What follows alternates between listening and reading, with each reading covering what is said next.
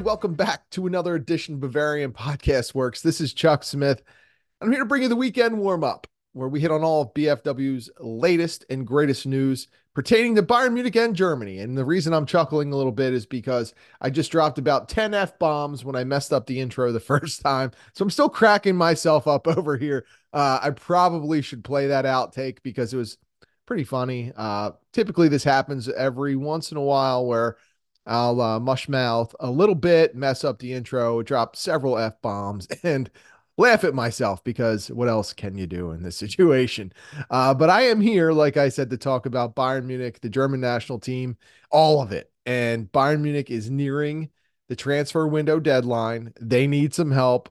Konrad Leimer went down. Dayo Upamecano went down. We are waiting to hear at the time of this recording if Joshua Kimmich has went down. They're all, at least Leimer and Upamecano are going to miss some time. Bayern Munich did pick up a win against Union Berlin, but man, there are some things in motion with this team, and something might need to be done because they really might need some help. If you get a chance, check out my thoughts about the Union Berlin game during the post-game show, which I recorded. I also did a preview show for FC Augsburg, so check that out as well. That is already dropped. Yeah, you're getting a heavy dose of me. It's not Chuck Podcast Works, but it's starting to feel like that at times. But the staff is very, very busy. A lot is going on. So if you like me, this is probably good. If you don't, you're probably dropping some F-bombs yourself. So sorry about that. But either way, let's get down to it because there is a lot to talk about. And I'm not going to dive into the game since I did those shows already, but what I will say is when you look at the state of the team as it stands right now, and you look at how things are progressing under Thomas Tuchel, there is definitely something going on. And one of the latest reports we saw drop actually on Thursday morning was that there is a disconnect between Tuchel and some of his bosses. Now, it did say that Tuchel does get along with Christoph Freund, who is the sporting director at the moment, or at least that's what his title appears to be. We'll talk about that in a second, but Tuchel is definitely a person that can be abrasive.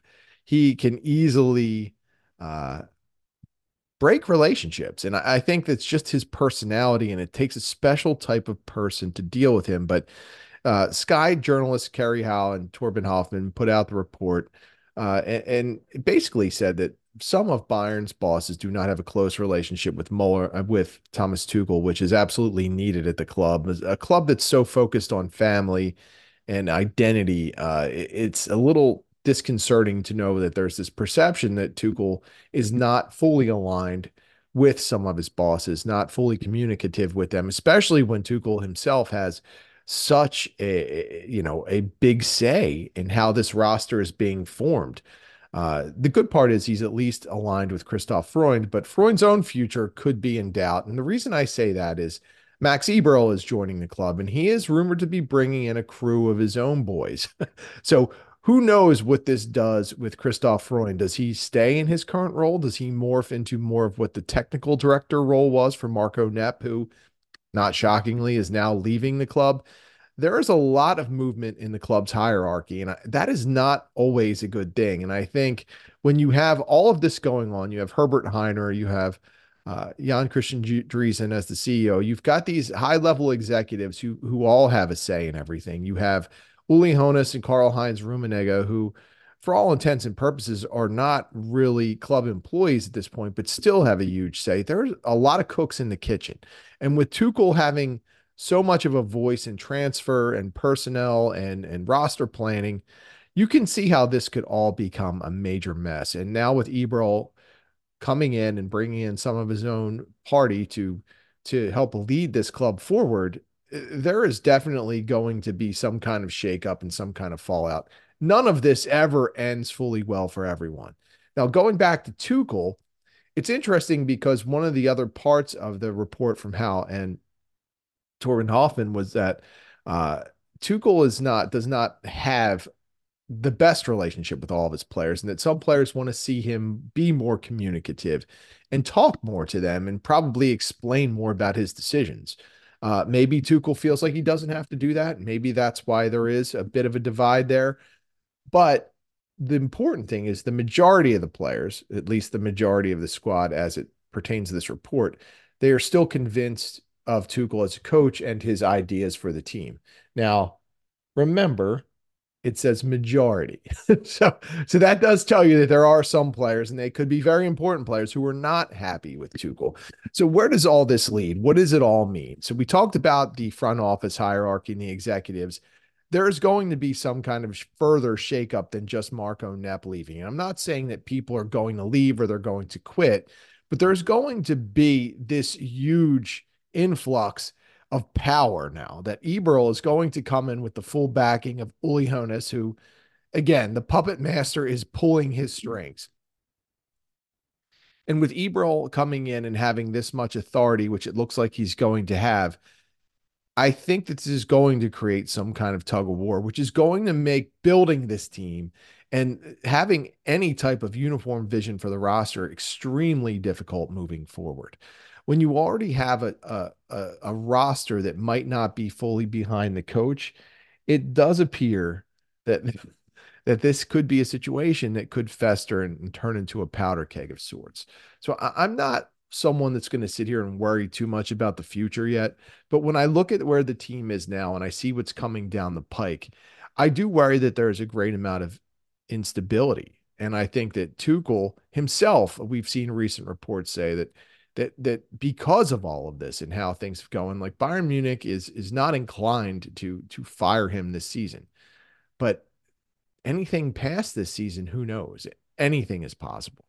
And with that, I think you have a lot of uncertainty. You have uncertainty because you have Tuchel really pointing the direction where he wants this roster to go, and the club reacting to it, bringing in players that he wants, alienating players that he doesn't.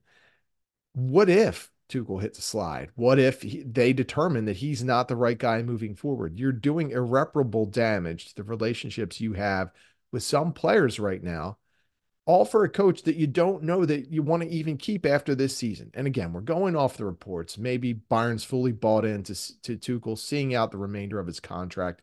Who knows? But what I do know is this is a big gamble. It's a big risk. You have very important players in the locker room right now who Tuchel, he just doesn't like, and he's not going to use them probably in ways that they should be used.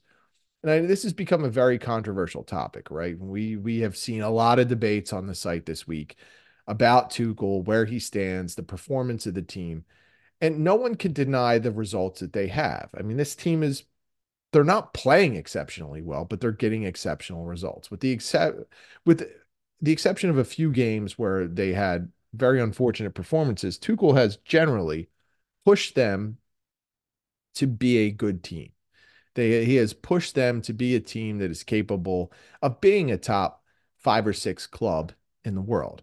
But what they are not right now is a team that's going to be able to knock off Real Madrid or Man City, at least in my estimation. And they might not be a team that can catch Bayer Leverkusen in the Bundesliga. So Tuchel has them to a good point, but it's not where they should be in my estimation. When you go out and you invest in Harry Kane, you invest in him to be a striker. You invest in him to score goals. You don't invest in him to drop back and facilitate.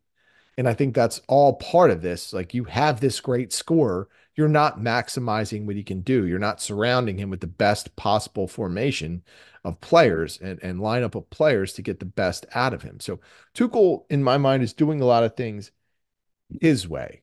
He's doing things the way he sees fit. And maybe that is not what's best for this team or going to produce the best results. So I'm a little bit worried about that whole situation, what Tuchel's ideas are, and what things could be if he was a little bit more flexible with his personnel. And if he was, quite frankly, a little bit stronger in dealing with certain players rather than always hammering down on others. And when I say that, it seems as though he is no problem putting Leon Goretzka in his place. He has no problem benching Alphonso Davies. But when it comes to Leroy Sané, who quite frankly has not been great now since, I don't know, late November, he's reluctant to take him out. Harry Kane has not been great for a while. Now, it's a little bit more difficult to bench Kane because you really don't have a solid backup for him. And I'm not saying that you should, but I think that one of the reasons why Kane is scuffling a little bit and maybe not as productive the last couple of weeks as fans would like is because you're not surrounding him with the right players. And for Kane, it's a little bit of absurd of an argument, right? Because he's been really good. He's been very productive when he's getting service. But right now, you're coming off a game against Union Berlin where your two starting wingers went over 18 combined on crosses. That's unacceptable on every level. And we have seen Sane go through these spurts. We have seen Coman be completely dysfunctional in the final third. It's a point where Tuchel's going to have to start realizing that he can do different things. He can play Jamal Musiala as a wing. He can integrate Matisse Tell. He can use Thomas Muller, who quite frankly was better than Coman the last two opportunities he had to play at wing. So I don't know what Tuchel's going to do. I don't know exactly what this team can be. I think they can be great, but I don't know it because I haven't seen it that much yet. I know they're very good. I know that they're capable of taking down teams where they have a superior talent advantage. But what can they do when they have to go up against a real heavyweight? When they have to face a team that's not only as good as them, but is deeper and maybe faster? How do they react to that? That's what I'm eager to see. And that's why I keep, over the course of time, pinpointing to matchups against Real Madrid and Man City. And you could probably throw Liverpool in the mix too, because I think Bayern is taking steps back while some of these other clubs are continuing to push forward. And I know they all have their own problems, they all have their own issues. But Bayern Munich is the team we're concerned about, right? That's why we're all here. And while we're seeing good results in the standings, we're not seeing this level of play where they should be at. And I do think that part of it is due to Tuchel refusing to do what is best for this team. And at this point, I do think it's a refusal. And when we talk about Tuchel, we talk about, is he in or out, right? We have a strong Tuchel out contingent on the site. And I have to be honest, and like I have been on the fence with him. I didn't like the hire at the time. I've been on the fence because I'm fair. I'd like to pride myself on being fair despite what my natural inclination might be about someone. I didn't think this would work last year. I was actually shocked that they were able to pull out the Bundesliga because things did not look good. And quite frankly, I felt like Tuchel got bailed out there. But I want to be fair about it. I want to give him the full season. What I don't like about Tuchel is he has way too much say in personnel. I want the coach to have say, but I feel like he just wants and wants and wants, and he wants new. And every time he wants something new, it's going to take longer to integrate. It's going to take longer for this all to come together. And we don't know, quite frankly, if he's going to be here to see it out. So I don't see the point in giving him almost free reign to dictate what players he wants, going out and getting them, and then not knowing if he's ever going to be around to really coach them. And that's part of the problem I have with Bayern Munich at the moment is that they just don't seem to have a plan. The plan at the moment seems to be let Tuchel say who he wants, go out, try and get them. But when you hear the stories about a disconnect between Tuchel and his bosses and Tuchel and some of the players on the roster, it makes you think that there isn't anyone really captaining this ship at the moment. It's still Uli Hoeneß in the back pointing and telling people where to go, and then a couple of people silently disagreeing with him and trying to do their own thing. I'm worried about it. I don't know that this team is under a strategic direction. And when you integrate Max Eberl into the mix with his own squad of people that he's bringing, it's hard to figure out what this is all going to look like a year from now. It could be completely different. It could be a new coach. It could be a half a roster of new players. We really don't know. But what I do know at this point is that it's losing that one club feel. It's not, in my mind, embracing the history and the tradition of what Bayern Munich is. And I think that would be a sad thing if they start to lose some of that because, quite frankly, they just don't have anybody really taking the reins and pulling it all together. With Tuchel, there's been rumors, right? We know that there's some unhappiness with him. And like I said earlier, the club is reluctant to make a change now, and I don't think they will. And I don't know if it would benefit anyone, but the name we always hear fans clamor for at this point is Hansi Flick. And it made me really think about the questions. Would Hansi Flick work in this scenario? What we know about Flick is that since he left Bayern Munich, he has been a flaming train wreck. And unfortunately for him, he took that German national team job at a time where they needed to be fixed. And initially, I think he made good progress with it. I think he was building something.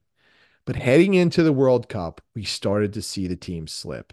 And unfortunately, when they started to see the results dip and they started to not look as in sync and players started to miss because of injuries and new players had to come in, he lost complete control of it to the point where, and I've harped on this for weeks, but everything about that Amazon documentary about the German national team, it told me everything I needed to know because it wasn't just that the players were disagreeing with Flick and his tactics. And I would have loved to have seen footage of the stuff they couldn't show. But there was this lack of respect for Flick, the showing up late to meetings, the openly questioning his tactics in team sessions. By Joshua Kimmich, of all people, a player who was a Flick guy by all accounts.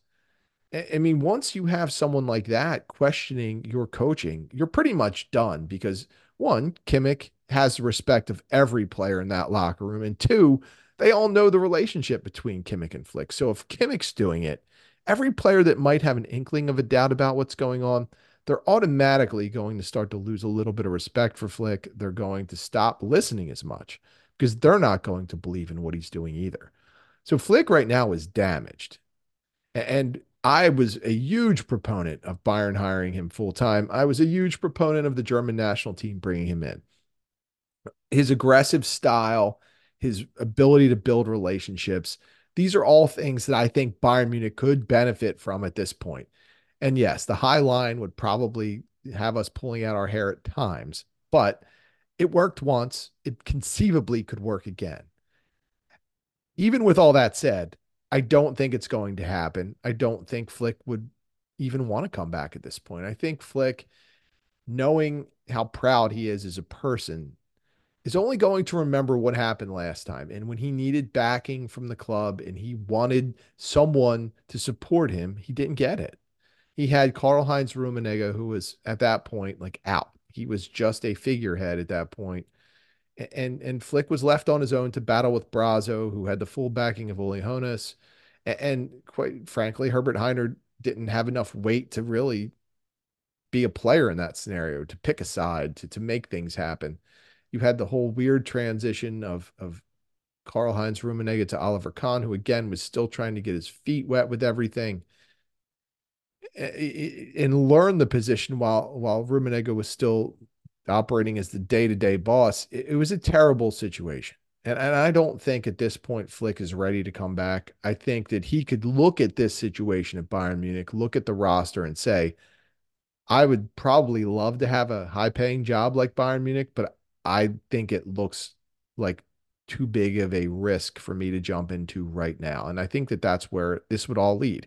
I don't think Flick would come back unless he was begged and he was given a massive sum because it's just really not a situation that would really benefit him. Think about it. It's all risk for him. I mean, Bayern Munich is a super talented team, but they're underperforming. They've got a volatile coach who is really, if, depending on who you ask, doesn't have good relationships with executives or some players. You've got Max Eberl coming in with his own ideas. I don't know that this is something that any coach that is strong-willed and has a track record of success like Flick does at Bayern Munich would entertain the situation. So I don't know. Maybe after the season it would be more realistic, but if you're looking for someone to come in and take over for Tuchel if this thing really starts to slide, I don't know that Flick is going to be your savior. So I would personally like him to come back. I still believe he can be a good coach, but I think there's a lot of damage with his reputation. I think there's a lot of doubt about how impactful he can be as a coach. And I'm worried that it's going to have a long-standing effect on how he can impact teams and how he can change them, which essentially is what he did at Bayern Munich the first time around and what he did with Germany initially. Maybe it's a Flick effect that it wears off over time, or maybe it's just a case where that German team was really uncoachable and couldn't be helped. But either way, I'm not sure Flick is coming back ever, let alone at any point during the second half of this season. The final thing I wanted to hit on with Tuchel and this whole situation with him. I mean, he obviously has difficult choices to make because of the talent level of some of the players on his roster. But to me, what he's doing with Leon Goretzka right now is it's insane. Goretzka started out in the doghouse with Tuchel at the end of last season, continued throughout the summer. We kept hearing different things come out about Tuchel's thoughts on Goretzka, how he valued him as a player or lack of value, really. Then we saw Goretzka start out the season on the bench, and eventually, when Konrad Leimer showed that he couldn't play at the level that Bayern Munich needed him to in the central midfield, that there was no chemistry with Joshua Kimmich, Tuchel had to dust Goretzka off and use him. And Goretzka had a really good Hinrunde and was one of the surprise players, I think, because that kind of treatment would probably keep a lot of people down. It would make a lot of players feel uncomfortable with the coach, not want to perform for the coach. But Goretzka persevered and battled through all that. And I know a lot of people out there hate Goretzka. I don't get it, but I know you do. And I know you don't value him as a player. But if you think any central midfielder has been better for Bayern Munich over the course of the season, you'd be wrong. I mean, he's been better than Kimmich. Guerrero hasn't played there enough. Pavlovic hasn't played there enough. Leimer was not as good as Goretzka. Whether you like it or not, Goretzka has brought something to the table, and he has performed for the most part. I don't get why Tuchel doesn't like Goretzka. I don't know if it's a personality thing. I don't know if he doesn't like his style of play.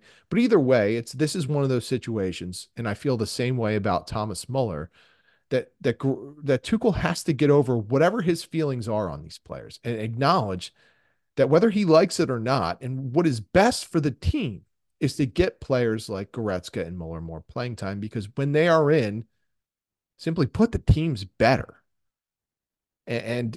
Whether he wants to acknowledge it or admit it or whatever, I think Tuchel's got to start to be a little bit flexible, especially as the seat underneath him starts to get a little bit hotter. And with each lethargic or hapless performance that we see, or where they don't look like a team living up to its potential, he's going to come under the gun, because fans, pundits, everyone around the team is going to start seeing that there are better options. And it doesn't make sense as to why he's not using them.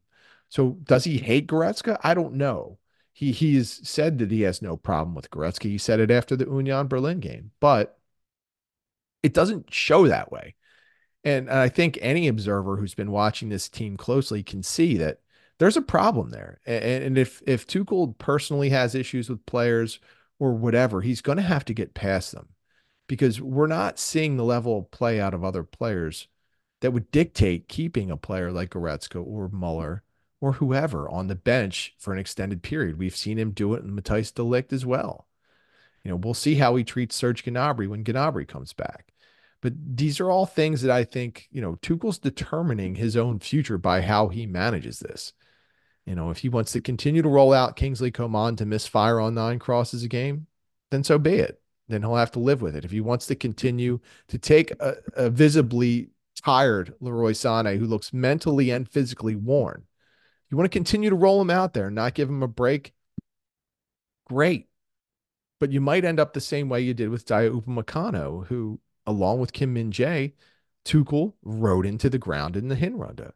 And when you had Matthijs de Ligt on the few instances where he was healthy, you needed to use him, because Upamecano and Kim Min-jae are big guys, right? They're bigger players. They're going to have more risk with injury when it comes to wear and tear and overuse. And I think that that's what we're seeing a little bit right here with Upamecano, and what we saw with Kim Min-jae there at the end of the first half of the season. They were banged up. They've got a lot of mileage on them. And he's, for whatever reason, Tuchel is not as cognizant of that and continues to just roll out his agenda. And agenda is a funny word to use, because, people always talk about the Thomas Muller agenda that some of the BFW crew has. But I think Tuchel's got a clear agenda on how he wants to use these players, who he wants to use, and when he wants to use them. And unfortunately for Bayern Munich, if he continues to go down this road, he's depriving the team of its best possible lineup at times. It's not always going to be Goretzka. It's not always going to be Muller. It might not always be de Ligt.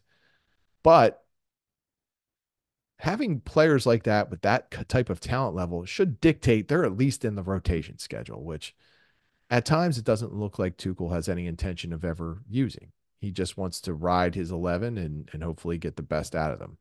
So we're going to take a quick break, but that's where I think this team is. That's what I'm worried about. And those are some of the things that concern me as we head into this second half of the season and get into the thralls of the Champions League and the rest of the Bundesliga schedule. We'll take a quick break. We'll come back. We've got some things to talk about, particularly the future of Joshua Kimmich and Alphonso Davies, and maybe even some thoughts on Leroy Sané as well. We'll be right back. Hey, everybody, welcome back to the Weekend Warm-Up Podcast. This is Chuck Smith. Thanks for hanging in with me. First segment, we touched a lot about the state of the team, where things are going under Thomas Tuchel, the influx of the new management hierarchy, and if, quite frankly, Tuchel hates some of the players on the roster. So I wanted to hit on all of that, but a couple of quick things with transfer rumors that have been around. Joshua Kimmich has been a player that, depending on the day, you may read stories that say it's a matter of the heart with him, as we saw this week, that he is so connected to the club that he's not considering a move. However, you might see the next day stories linking him to Liverpool, Manchester City, Barcelona, and Real Madrid. If you want to know what I think about Kimmich right now, I think this is situations up in the air. I do think, and I do believe that Kimmich has a connection to Bayern Munich, and I think he wants to be at Bayern Munich. And I think that under the right circumstances, he would probably play out the rest of his career at Bayern Munich. However, he's got interesting options. The allure of La Liga to play in Real Madrid and FC Barcelona, historically great clubs, the kind of clubs where you can go and cement yourself as a legend of the game, that's appealing. What's also appealing is the kind of money that he could get from a place like Manchester City or PSG. Then you also have Jurgen Klopp, the German coach of Liverpool, who would love to have Kimmich there as well. So I look at Kimmich's situation and I see that he has options. He knows that he has options. And he absolutely, 100%, I think, will consider everything at the end of the season. Bayern Munich is in a make or break time with Kimmich. They're going to need to re-up him, or they're going to need to sell him. And if they can't figure out a way to convince him to ink a new deal, I think the sell kind of mantra will happen, because they do not want to risk losing him for free. And it would be very unfortunate for him to leave the club anyway. I do think, as I've said many times, he is the bridge in that locker room between the older veterans and the younger players. He is a well-respected person. He's versatile. And I think, quite frankly, he can still be the kind of player to man the six for Bayern Munich and have the club be very successful. Again, controversial take these days, I know, but I still think he's that guy. And looking at the rumors, I can see the appeal of Liverpool, and I can see the appeal of him going back and playing under Pep Guardiola. If he wants to make a lot of money, he's going to have an opportunity to make more than he could make at Bayern Munich. If he wants to chase being a legend, he can go to Real Madrid, and he can go to FC Barcelona, probably more Madrid than anything, because Barca is a bit of a mess themselves. But he can go and he can become that upper echelon type of world player that you would see, that you can't quite get that same exposure in Germany. So it will be up to Tuchel. I think that the club is going to go all out to keep him, but I do think that Kimmich is going to have his options, and he's going to consider them. And speaking of options, Alphonso Davies has quite a few of those as well. And the question remains, what should Bayern Munich do with him? We saw him get benched against Union Berlin in a move that was shocking to some, but not shocking to others. I'm not going to pat myself on the back, because I really actually like Davies. I want to see him re-up with Bayern Munich, grow as a player, and become the most dominant left back in the world. But for the last 2 years, I've been sitting here saying to myself, something does not look right with Davies, that something is just not progressing, that he's plateaued, and that he's not as impressive as he once was. And I think that that's starting to shine through to the club. And one of the stories we saw this week was that the club warned Davies at the end of 2023 that they were not happy with his performances. Now, I have been shredded for saying that Davies has not been himself, that he has not looked as good as he once was. I get it. And it's, a lot of people don't like to hear it, especially because you just think that maybe you think I'm just being a hater. And I'm not. I like his personality. I like him as a player. I love his potential. I want to keep him at Bayern Munich, but he's not growing. He's not getting better. And we often talk about, is that a problem with him, or is it a problem with the club and the lack of development with him? I think it's a combination of both. And looking from the outside, I'm not sure that he wants to make that investment or that he cares that much to get better at some of those parts of his game that need improvement. But I don't think the club has especially been great in working with him either. I don't think we've seen any drastic improvements in certain parts of his game because I don't think the coaches necessarily work to improve him. I think they just keep giving him new things to do. They keep taking away some of the best things that he does. I mean, I get that they want to see him involved in the attack, and I get that they like that he can get up into the play and create chaos, but quite frankly, he's a better defender than he is attacker. And a lot of the times when he ends up in the attack, there's a turnover, a lost possession, and it quickly turns into a counterattack that he's not there to help prevent because he's out of position or he's in too deep, or quite frankly, he just doesn't want to track back, which we've seen a few times. And the young Alphonso Davies, the one that was a fresh faced kid looking to prove himself, he always tracked back. The kid was a monster, and he's lost a little bit of that along the way. So, what should Bayern Munich do with him? Should they keep him? Should they have a certain kind of a limit in terms of salary, which appears to be the big disconnect between Davies and the club as to how far they'll go with it? Or should they just look to sell and tap out at this point because maybe he's reached his ceiling as a player? I'm still in the camp that wants Davies to re-up. I think he deserves an extension, but I do understand why Bayern Munich has reservations about extending themselves with a salary that might not fit where he's at as a player. And we've seen figures thrown around that Davies wants as much as 12 million to 14 million, which I get. And at 23, like he wants to start making serious money. I also think that Bayern Munich would be wise to try and keep him at 10 to 11 million. One, because it helps their own salary budget structure. But two, I don't think he's been that kind of player as a left back that should make 12 to 14 million because I haven't seen the growth. And of course, when you have any contract discussions, you want to look at where a player is now and where he can be. Well, we know that the ceiling for Davies is pretty much limitless, but where he's at as a player is the same exact spot he was at 2.5 years ago. We started to see a sharp decline after Hansi Flick left. Now we're actually even in the second part of that season, but I'll give him the entire second year with Hansi Flick. When Nagelsmann came in, I think it worked to the detriment of Davies because again, like he saw this toy in Davies that he could do so many things with, and that when you have the type of speed and agility that Davies does, you could make him so much. There's so many ways to mold a player like that, but Nagelsmann failed with Davies. Davies got worse under Nagelsmann.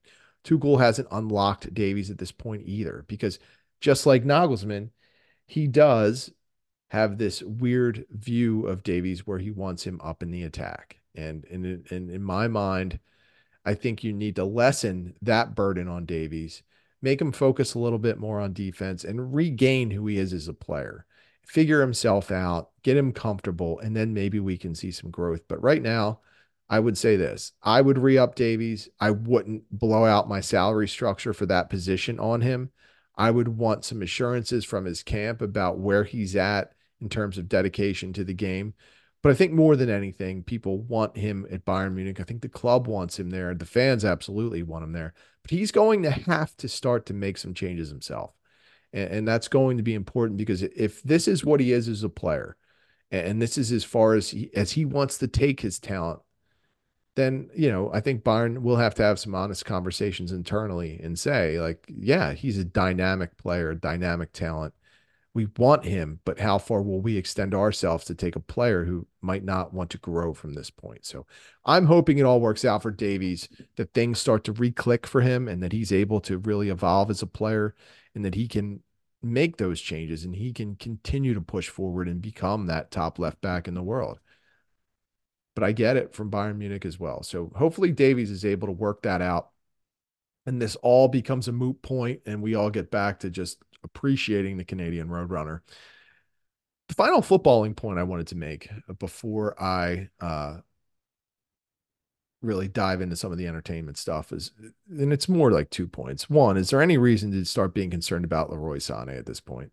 And two, should we expect any surprises at the end of the transfer window here? As far as Sane goes, yeah, I think there's some reason to be concerned. He absolutely looks, in my mind, he looks tired mentally and physically, as I talked about earlier. I think that Tuchel wears him out. I think he pushes him too hard. I think that he needs a little bit of a reboot and a refresh, which might sound weird after the team just came out of the winter pause, but Sane has taken on not just more minutes and more responsibility, but he's become really the second star on this team after Harry Kane. And I don't know if that kind of stature or that kind of elevated level is a lot for him to take on. Like maybe mentally it's starting to affect him, but he's become arguably, I mean, some people would say he's the best player on the team. But either way, he's always talked about as one of the top two with Harry Kane. And at this point, I do think that Sané, as good as he's been, and as much as I like watching him play, I think he needs to take a step back. I think Tuchel should sit him down for a game, not because of his attitude, although you could see where things are heading with that. He's starting to again show some of those signs that we've seen in the past with his body language and some of that. I don't want to dive into it because listen, everybody gets frustrated. Everybody shows it in different ways. He's got a history, whether it's deserved or not. I don't think that should be the main focus, but it does look like he's become frustrated. And when you get to that point and maybe things aren't working out as much as you would like on the field, sometimes you do need that mental refresh. And I think it would benefit him. But am I concerned a little bit? Am I concerned enough to think that Bayern should sell him this summer? No. Sané is another player out there who's been linked to other big clubs, Liverpool, Tottenham, among them. We've always seen those same rumors with Real Madrid and FC Barcelona as well, along with Man City again. So with Sané, I think Tuchel needs to be a little bit more conservative with him, be a little bit smarter with him. You can't wear this guy out. You want to keep him fresh. And again, when you have the type of weapons that you have in the attack, there's no reason to wear anyone down. So get Sané some rest. Let him get back to where he was in the Hinrunde, and then we'll see the best of him when you really need it, which is at the end of the season. As far as the transfer window goes, I don't know that we're going to see any surprises. I do think Bayern now is at a point with Upamecano's injury and Limer's injury that they have to add someone, and they might have to add two players because I don't think they're going to find anyone to fit that profile. They're either going to have to overpay for someone like Nordi Mukiele, who could fill in at center back, but is mostly a right back, but gives you that flexibility, or they're going to have to go out and get two veteran types similar to Eric Dyer that can give you the experience, that can fill in and not hurt you, but aren't going to do anything especially great. And if you need to go out and get a center back like that, and you need to go out and get a right back like that, they're out there. It's a matter of how much does Bayern want to pay and what kind of profile are they looking for. I know they would love to kill two birds with one stone and get that Benjamin Pavard type, but that ain't happening, at least in my estimation. Any player like that is going to probably cost them a number that they're not comfortable with. And maybe Bayern will extend themselves and do it anyway because they're quite frankly desperate and they're running out of time. But I do expect a couple of moves. I would expect another center back and a right back being the primary position they're looking for.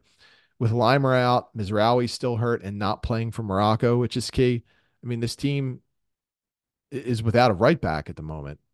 Joshua Kimmich has that, shoulder ailment, which at this point we don't know the end result of. There's a gap there, and they're either going to reach into the youth system and pull someone from the youth ranks. They're going to play someone out of position, or they're going to have to drastically change the formation, which if you listen to the preview show, I gave you an option as to what that might look like this weekend against FC Augsburg. Oh, man, a lot going on with Bayern Munich, isn't there? We're going to take one more break, and I'm going to come back with a very short segment on the entertainment rundown where I talk about True Detective, those first two episodes, and I finished the Marvel Odyssey to the point of Avengers Endgame, which was my goal. So I'll touch on those two things very quickly when we come back. Hey, everybody, welcome back to the weekend warm up. This last segment will be short because I know not everyone cares about what I'm watching. So I will make it short for you.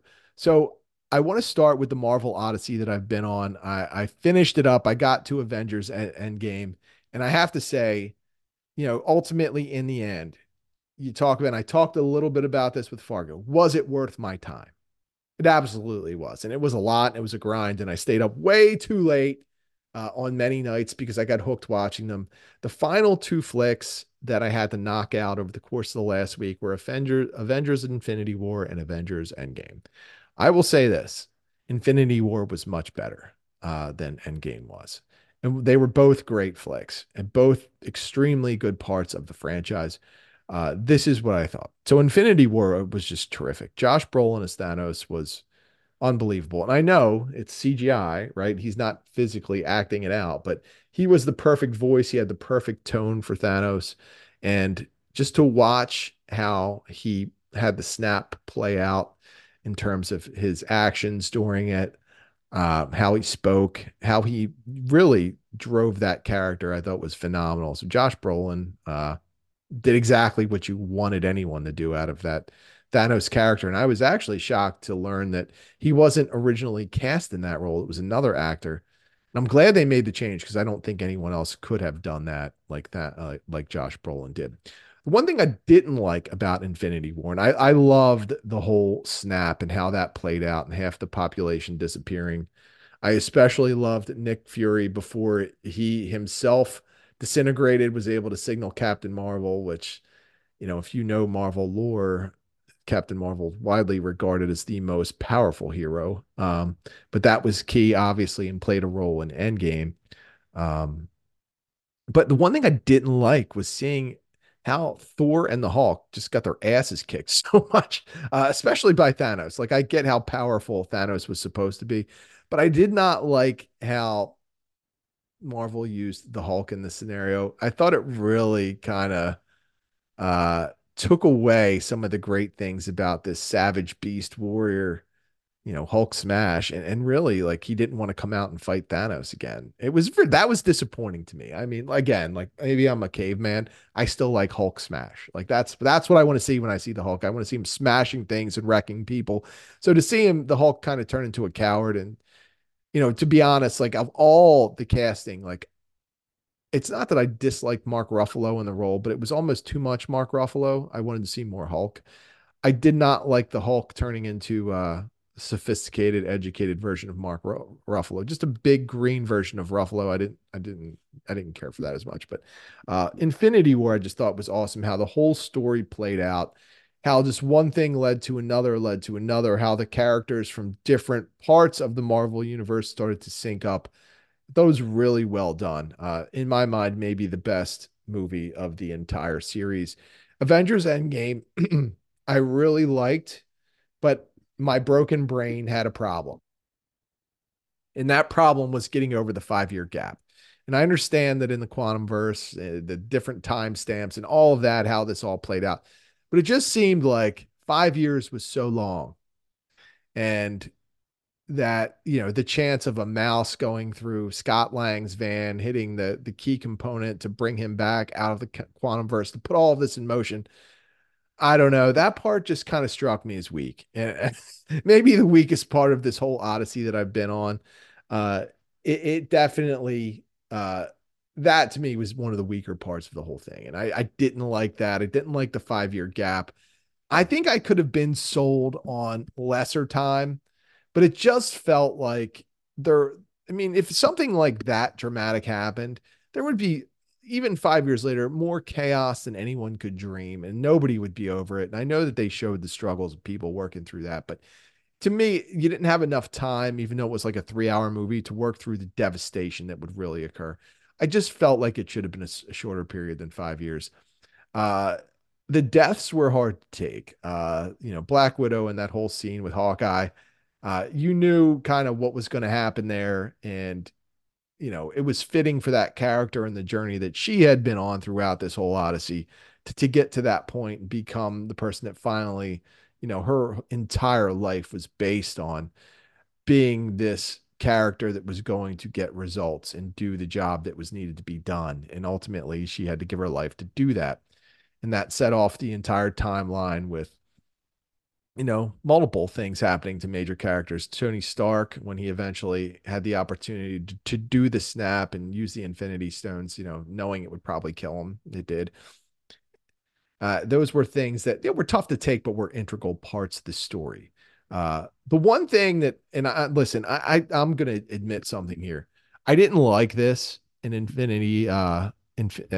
Endgame. And I should have probably read more up on it, but I did not like that Captain America, after he went back and to spread the Infinity Stones around throughout the galaxy, that he came back as an old man. Um, and I probably one didn't think about this enough because quite frankly, there's a million things going on, and I didn't really have time to like dive deep into this exact part of the movie. But coming back, like I didn't understand what it meant. Did he not never become Captain America? Did he forego all of that? It was this some kind of alternate Captain America from an alternate universe that came in. I don't know. I didn't get it and I didn't like it. So that's kind of where I felt. I understand what Marvel was thinking with it. And I know like moving forward, like Chris Evans probably was never going to do another Marvel movie, but uh I didn't like that part at all. I'll be honest with you. So that did affect the grade for me on Endgame. But when you look at it and everything, having all of those movies tie together and lead into Endgame, I thought it did work overall for the story. So I liked Endgame, but there were definitely some parts that I did not like. Seeing Captain Marvel come back and take Thanos down was really one of the great things. So that was that was really cool. So I did give Infinity War a perfect 5 out of 5. I gave Avengers Endgame a 4.25 out of 5 because, quite frankly, I just didn't like parts of it. I didn't like how it was explained. And overall, I would say that this was a good use of my time in some ways. I mean, there's never a good use of your time when you're sitting around doing nothing, but I did enjoy going through this set of movies. I did enjoy the whole Marvel Odyssey, as I called it. And, I'll probably check out some of the movies that were released afterwards. And for sure, if a new version of The Punisher or Daredevil comes out, I will check those series out as well. I enjoyed those when they were on Netflix. So there are certain things I will continue to watch, but definitely worth your time. If you were like me and you held out on it because one, you just didn't like that kind of thing, or two, like you just didn't want to invest the time, it's worth it. And it was a lot of fun. And I did enjoy all of those movies. Honestly, I did. The last thing I'm going to do is touch on True Detective. I'm not going to spend a lot of time because, quite frankly, I'm droning on long enough. But True Detective, so far, 2 episodes in, really like them both. I like that this season has brought back the mysticism to True Detective that we saw in the first season, which featured Woody Harrelson and Matthew McConaughey. This is a little bit different of a story. Of course, it's in Alaska during the period where it's night all the time, and that adds to it. This is definitely something with a lot of intrigue. It's a murder mystery type thing. A lot of interesting characters, a lot of good acting. Highly recommend it. Now, we're only 2 episodes in. It could dramatically flame out, or it could continue to get better and better. The one thing I'm trying in my own brain not to do is compare this to season one because nothing in my mind is really ever going to top that from the True Detective series or really like many other series. Honestly, it was one of the best single seasons of TV I've ever seen. And I would always encourage anyone who hasn't seen it to go check that out because the storyline was great. The acting was great. How it all came out and pulled together. Awesome. So I'm trying in my mind not to compare this season to that, and I'm doing good so far. This is a good season through 2 episodes, but we'll see how it progresses. Would love to hear your takes on not just True Detective, but also that Marvel Odyssey. Let me know how you felt. And seriously, True Detective, something I'd like to keep the discussion going on because it's clearly moving in a lot of intriguing ways, and there could be a lot of different outcomes. So I'm absolutely I'm fully in on watching it, and I'm excited for the new episode, which will drop on Sunday on HBO. That'll wrap this week episode of the weekend warm up. Sorry for going on so long, and hopefully you enjoy it. I know I hit on a lot of different topics, but hey, there's a lot to talk about at this point.